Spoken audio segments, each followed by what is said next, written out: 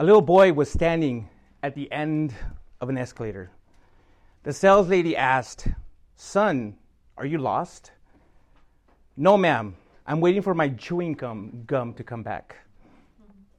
In a sense, this funny story, this funny conversation between the sales lady and this little boy illustrates how the world sees Christians, how they see them as foolish for the faithful hope we have of Jesus' return. See, just as that little boy believed that the escalator would return his chewing gum, we believe that Jesus will fulfill his promise to return for us and be with him for all eternity. The question is, are you willing to be patient? Are you willing to be patient by staying faithful and obedient to him, regardless of how long it takes or the difficulties you might have to endure? Well, during the next few weeks, we'll be studying the prophetic words found in the Old Testament book of Malachi.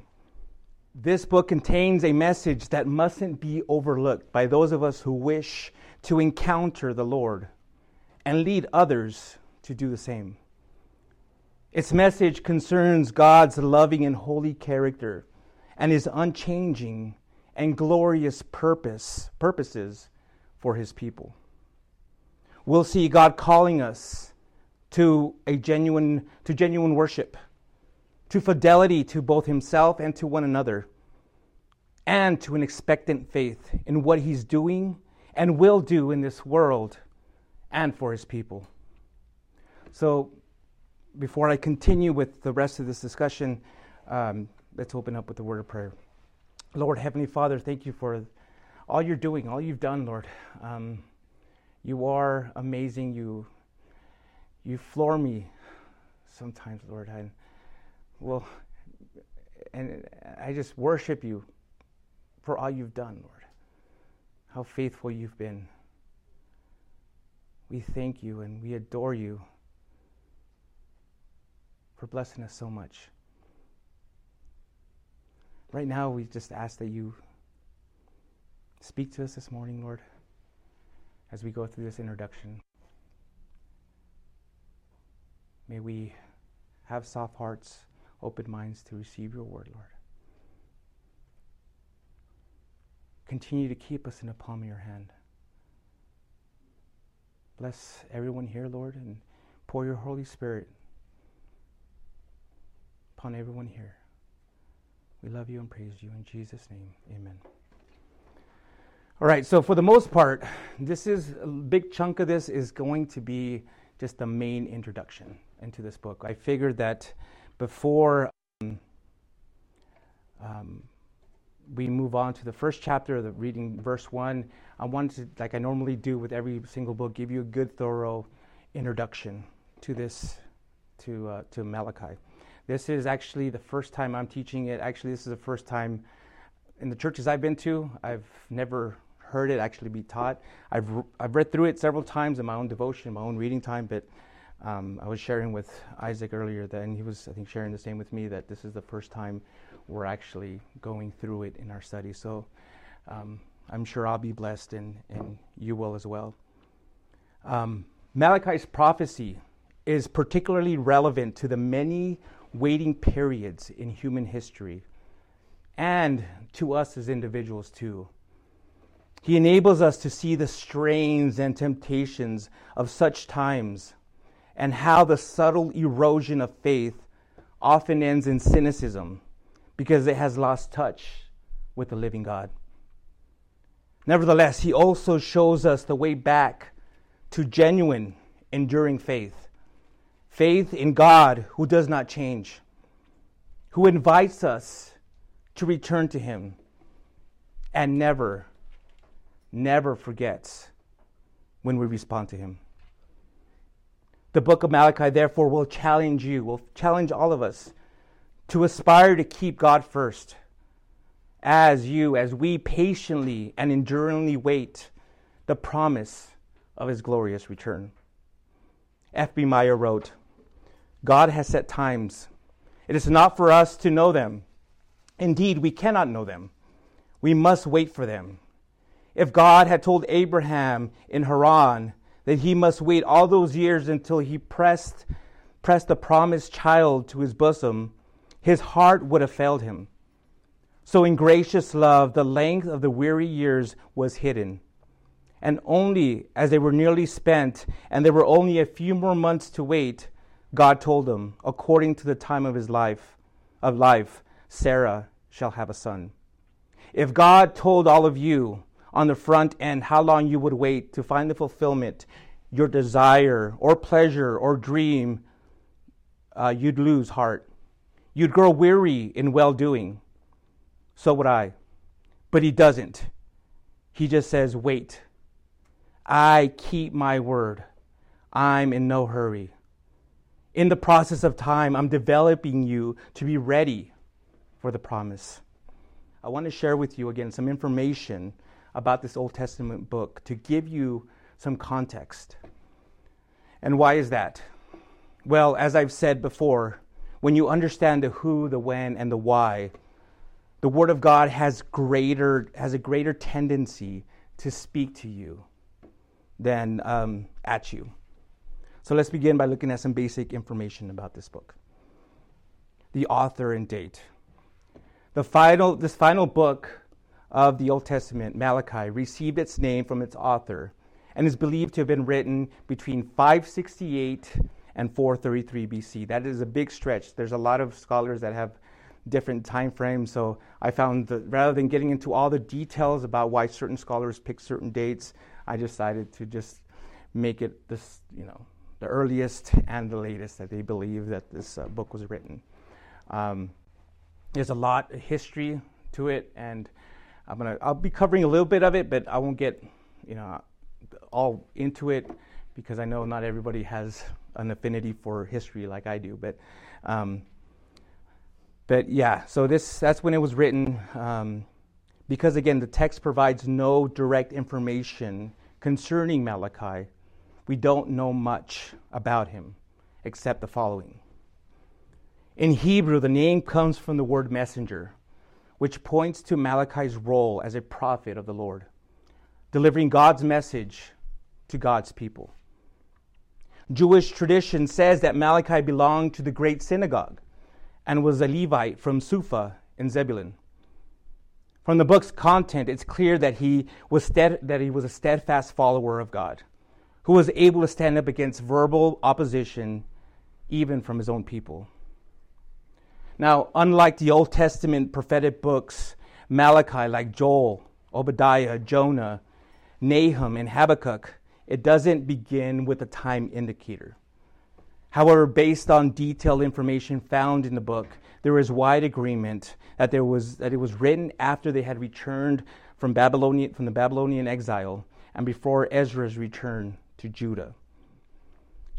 Prior to Malachi's birth, the people of Judah began to be exiled from the Promised Land in 605 BC and had returned from Babylon 70 years later. So by the time Malachi was around, by Malachi's time, they'd already been back in the land for more than 100 years and were looking for the blessings they expected to receive when they returned. Though the temple had been rebuilt, the fervor of those early returning Israelites gave way to a thorough apathy for the things of God. And I think that's maybe for some of us that we're familiar with that. There's this excitement at first, and then after some time, that excitement begins to wane because of many things, again, distractions. But by the time Micah wrote this book, that excitement of those early years was pretty much gone. This led to rapid corruption among the priesthood and a spiritual lethargy among the people. Malachi came at a time when the people were struggling to believe that God loved them. Rather than being proactive in their commitment to God, they instead focused on their unfortunate circumstances and refused to account for their own sinful desires or their own sinful deeds. So God pointed the finger back at them. And through Malachi, God told the people where they had fallen short of their covenant with him. They hoped to see the changes they needed. If they hoped to see the changes, they needed to take responsibility for their own actions and serve God faithfully according to the promise their fathers had made to God in Sinai all those years before. And that was a covenant. God said, I will do this if you do this. And they had broken their part of the covenant. One of the main reasons Christians walk away from following Christ is because things aren't going as quickly as they hoped or are not going as they expected. Like the apostles, when they were expecting Christ to usher in his new earthly kingdom, we do that sometimes too. We expect certain things from Christ that he didn't really say, especially in our lives. Again, those apostles, when they realized that it wasn't going to be as they thought, all their hopes were dashed into pieces. One betrayed him, another denied him, and still another doubted his physical resurrection.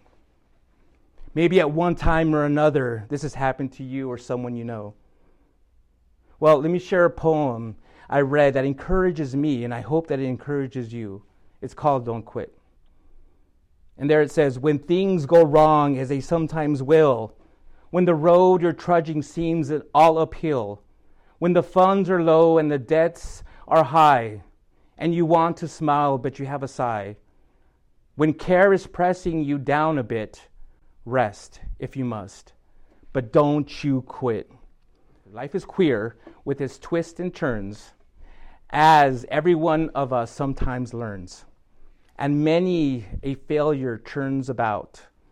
When he might have won, had he stuck it out. Don't give up, though the pace seems slow. You may succeed with another blow. Often the goal is nearer than it seems to a faint and faltering man. Often the struggler has given up when he might have captured the victor's cup. And he learned too late when the night slipped down how close he was to the golden crown. Success is failure turned inside out. The silver tint of the clouds of doubt. And you never can tell how close you are. It may be near when it seems so far. So stick out the fight when your heart is hit. It's when things seem worst that you must not quit. If you want an example of what not quitting looks like, let me read to you a story of a woman who was absolutely dedicated and would not quit. So if you have your Bibles with you, if you want to read along, I'll be in 1 Samuel chapter 1. If not, you can just hear me out as I read the story. But again, this is a great example of a woman who would not quit. She was dedicated. 1 Samuel chapter 1. There was a man from Ramathaim Zophim in the hill country of Ephraim. His name was Elkanah, son of Jeroham, son of Elihu, son of Tohu, son of Zuph, the Ephraimite. He had two wives, the first named Hannah and the second Peninnah. Peninnah had children, but Hannah was childless. This man would go up from his town every year to worship and to sacrifice to the Lord of armies at Shiloh, where Eli's two sons, Hophni and Phinehas, were the Lord's priest. Whenever Elkanah offered a sacrifice, he always gave portions of the meat to his wife Peninnah and to each of his sons and daughters. But he gave a double portion to Hannah, for he loved her even though the Lord had kept her from conceiving. Her rival would taunt her severely just to provoke her, because the Lord had kept Hannah from conceiving. Year after year, when he went up to the Lord's house, her rival taunted her in this way. Hannah would weep and would not eat. Hannah, why are you crying? Her husband Elkanah would ask. Why won't you eat? Why are you troubled? Am I not better to you than 10 sons? On one occasion, Hannah got up after they ate and drank at Shiloh. the priest Eli was sitting on a chair by the doorstep of the Lord's temple.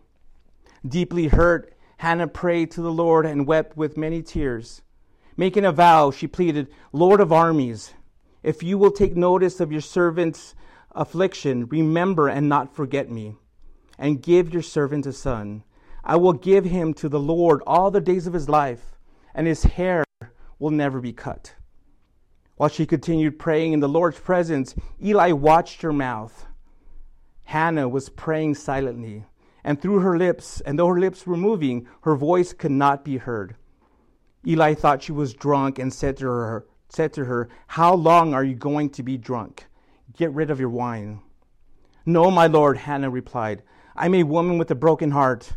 I haven't had any wine or beer. I've been pouring out my heart before the Lord.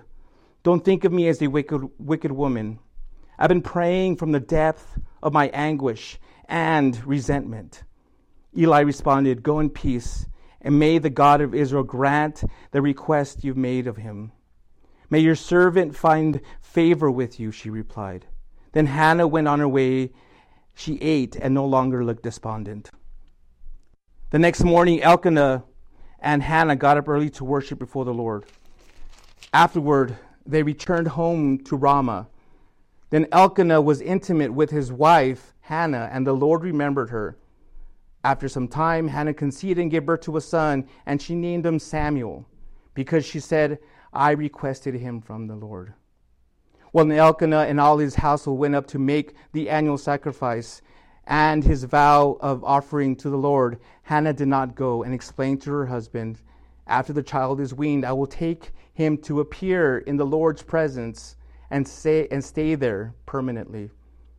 Her husband Elkanah replied, "Do what you think is best, and stay here until you've weaned him. May the Lord confirm your word." So Hannah stayed there and nursed her son until she weaned him. When she had weaned him, she took him with her to Shiloh, as well as a 3-year-old bull, half a bushel of flour, and a clay jar of wine.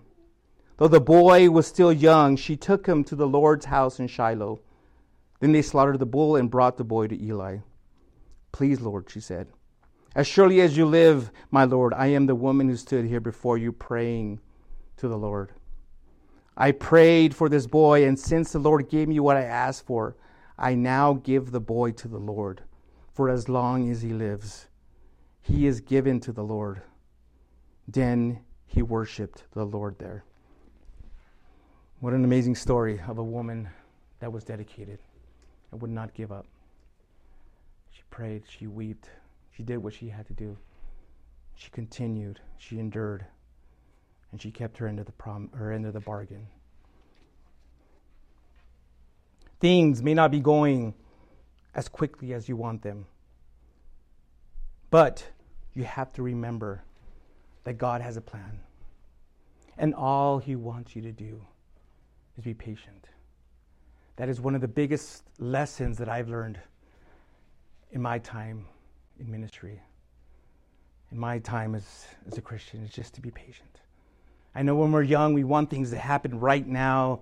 Even some of us adults have certain personalities where we want it right now. We can't be patient. We can't wait.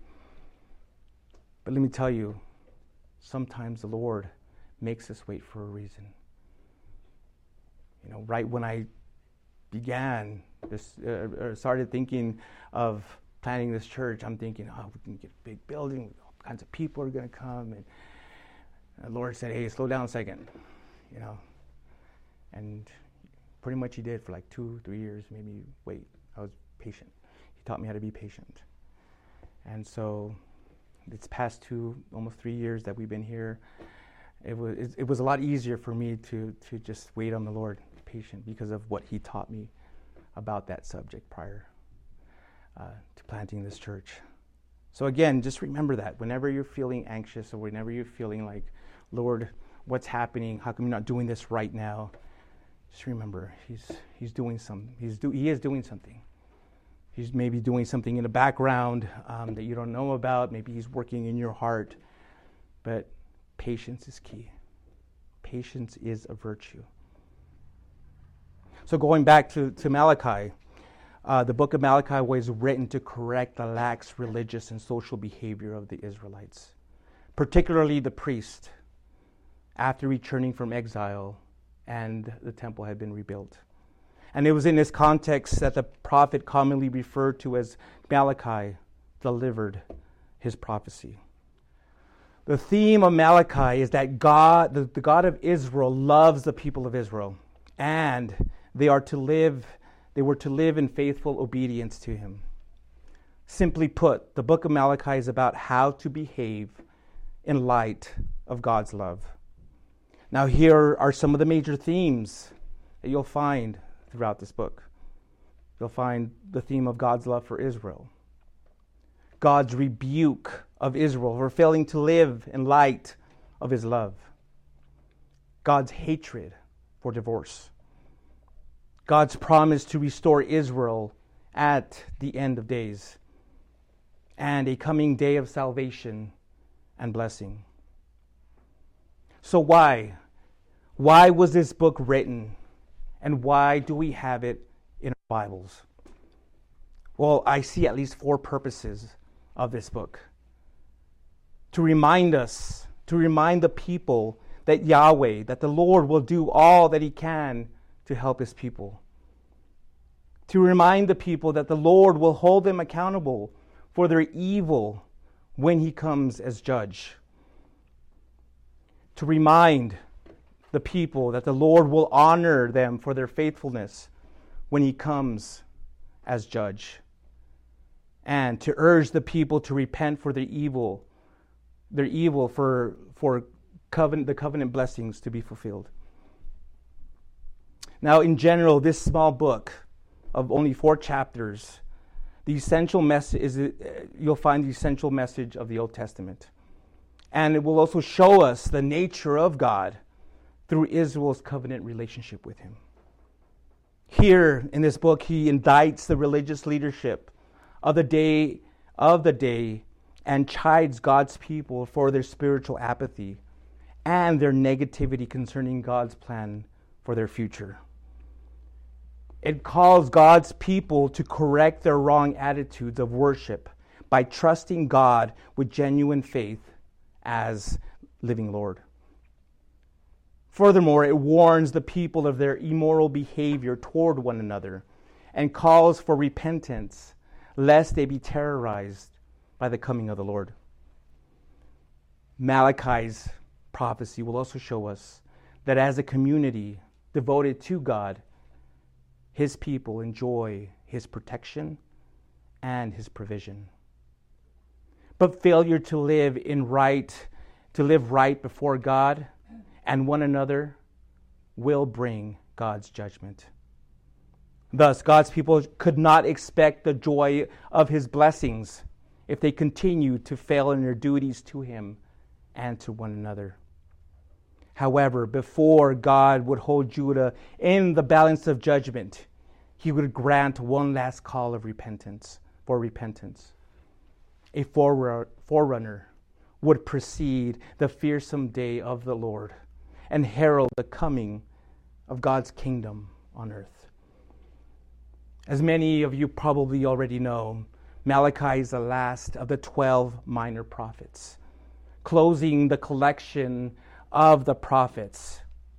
And in the Protestant canon, in our Protestant Bible, the entire Old Testament. This is, in the Catholic Bible, you will find other books in there, but in our Protestant Bibles, in the Bibles that we have, that we read, this is the last book in the Old Testament. 400 years of silence ensues, ending with a similar message from God's next prophet, John the Baptist, proclaiming, "Repent, for the kingdom of heaven is near." Now, I'll cover it more when I get to that chapter, when I get there, but this is who Malachi, chapter 3, verses 1 through 6, is referring to. He was the messenger of the Lord set to prepare the way for the first arrival of the Messiah, Jesus Christ.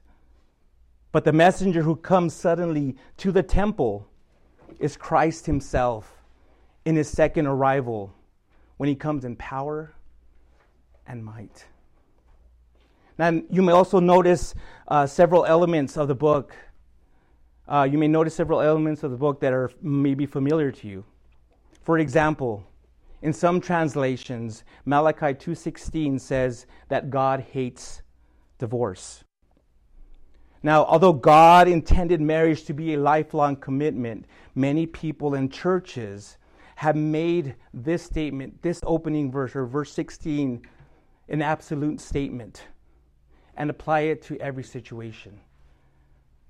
They don't take the time to really know what's going on in the marriage. They're not counseling. They're not understanding. And so some churches and some counselors will say, you know what, the Bible says God hates divorce, so don't do it. Again, not understanding the full situation. Now, although God intended marriage to be a lifelong commitment, and I absolutely believe that He does hate it, because again, we have to remember spiritually, the union, the marriage between a man and a woman is a picture of Christ and His church. Christ being the groom and the church being the bride. Many people and churches have made this an absolute statement and again apply it in every situation. Sadly, because of their lack of knowledge and God's love and their lack of knowledge of God's love and His Word, they've led women and children back to abusive relationships, and in some cases, even their death. Now, I feel strongly about this topic, about abuse. I absolutely believe that if a woman, even a man or a child, is being hurt, being abused by a husband, by a wife, you don't need to stay there. God doesn't want you in that relationship.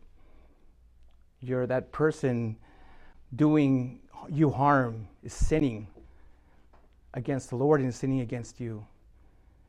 And I strongly would advocate anybody that's in that situation to leave. You don't have to divorce right away. You can just leave until He helps you, until He gives you an answer for what you ought to do. But you don't need to stay there. You don't need to stay in that house, in that relationship. Ephesians 5:25-30 says this: Husbands, love your wives, just as Christ loved the church and gave Himself for her, to make her holy, cleansing her with the washing of the water by the word. He did this to present the church to Himself in splendor, without spot or wrinkle, or anything like that, but holy and blameless. In the same way, husbands are to love their wives as their own bodies. He who loves his wife loves himself.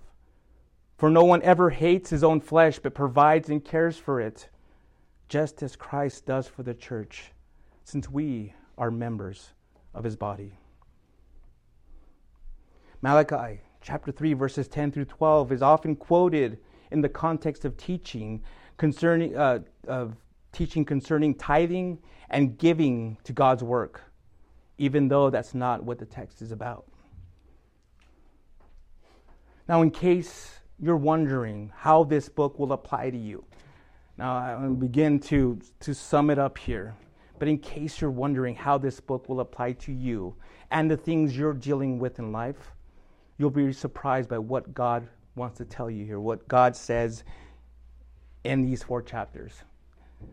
As with every single book and every single chapter, every single word, I obviously believe that God has a message for you. And He wants to share some important truths to you through this book.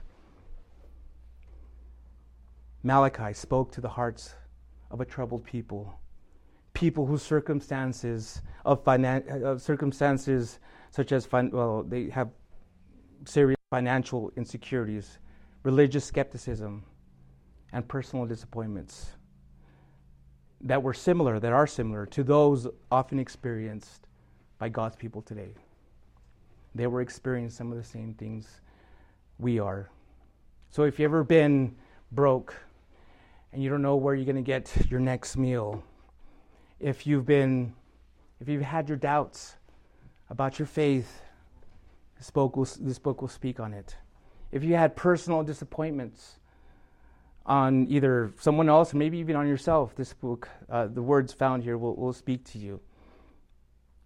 Again, there's a message here for you. Another thing you'll see throughout this book is the greatness of God's love. It's expressed in Malachi in terms of his election and protection of Israel above all nations of the world.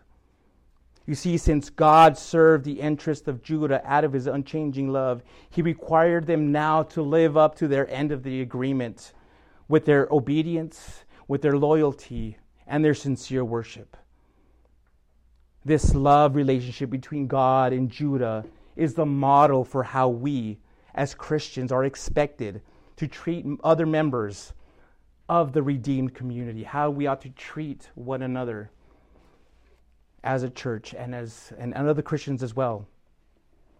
Because of who we are in Christ, we are now required to be faithful in all our dealings with one another. Augustine said, what does it look like? Well, speaking of love, he said this, what does it look like? It's the hands that help others, feet to hasten the poor and needy, eyes to see misery and want, ears to hear the signs and sorrows of men. This is what love looks like. And just like we learned in 1 Peter, Malachi will also show us that God isn't pleased when we disobey him, and he will repay those who disregard him. Now, as for God hating divorce, well, God takes the covenant marriage seriously, and he doesn't want it to be broken. We're to stay true to our spouses of our youth for our entire lifetime. Yes, it's true. God sees every one of our hearts, so he knows where our intentions are. Nothing can be hidden from him. He will return, and he will judge, and he will be the judge. But if we return to him, if you return to him, he will return to you. Throughout Israel's history, the nation failed, and God called his people back to himself. And each time, Israel would fail again and again and again, prompting the cycle to start over again. God's final word of the Old Testament concerns judgment for sin and testifies to our inability to love him without the help of his grace. You see, we need his grace. We need it. We can't. I'll tell you what, living without his grace, it's hard, it's difficult. I don't know how any Christian can live without his grace. We need it because it sustains us and it strengthens us when we're fallen, when we messed up, and it seems like it's impossible to get up. If that's where you're at, if that's where you've been at for a while, and you've fallen and you're like, Lord, I don't know, I don't want to come back. I'm just going to mess it up again. Lord's just going to be disappointed with me. No. His grace will sustain you. He will strengthen you to get back up and continue walking with him. You just have to take hold of him and just continue the walk that he started you in that obedience again. Do you struggle to follow God consistently? Malachi's call prompts us to live faithfully before God and offers hope that God is not yet done with extending mercy to us and to his people. He will always be there extending his grace, his love, his mercy. And he's offering it to you. He's given it to you. He will always offer it to you. You just have to be willing to accept it. And he won't be like, here's my grace. You want it? Well, too bad. Not for you. You've messed up again. No. He just will always be there. Hands wide open. Come to me. You just have to get up. His grace will help you with that. He's extending his mercy and love to you. If you've never accepted it, if you've never had it and want it today, you just have to. I will lead you in a simple prayer to accept Jesus Christ as your Lord and Savior. If you want to open up your heart, if you're ready to do that, to open up your heart to Jesus Christ, to make him your Lord and Savior, and live for him, I will lead you in a prayer to do that right now. So wherever you're at, close your eyes, bow your heads.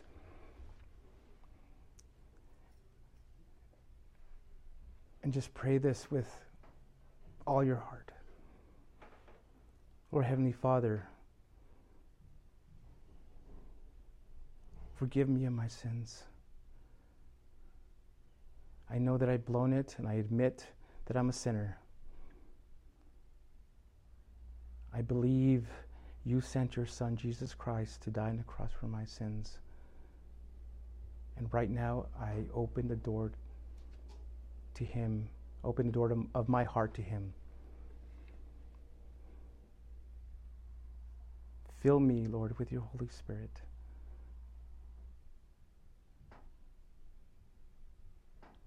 I accept your forgiveness.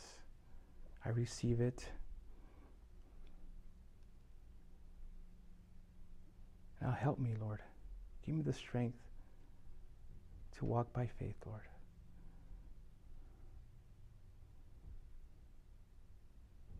Thank you for all you've done. Thank you for making me your child. Pray this in Jesus' name. Amen. If you pray that, contact us. Let us know what's going on. We want to lead you in your next steps of faith. But let us know. Welcome to the kingdom of God.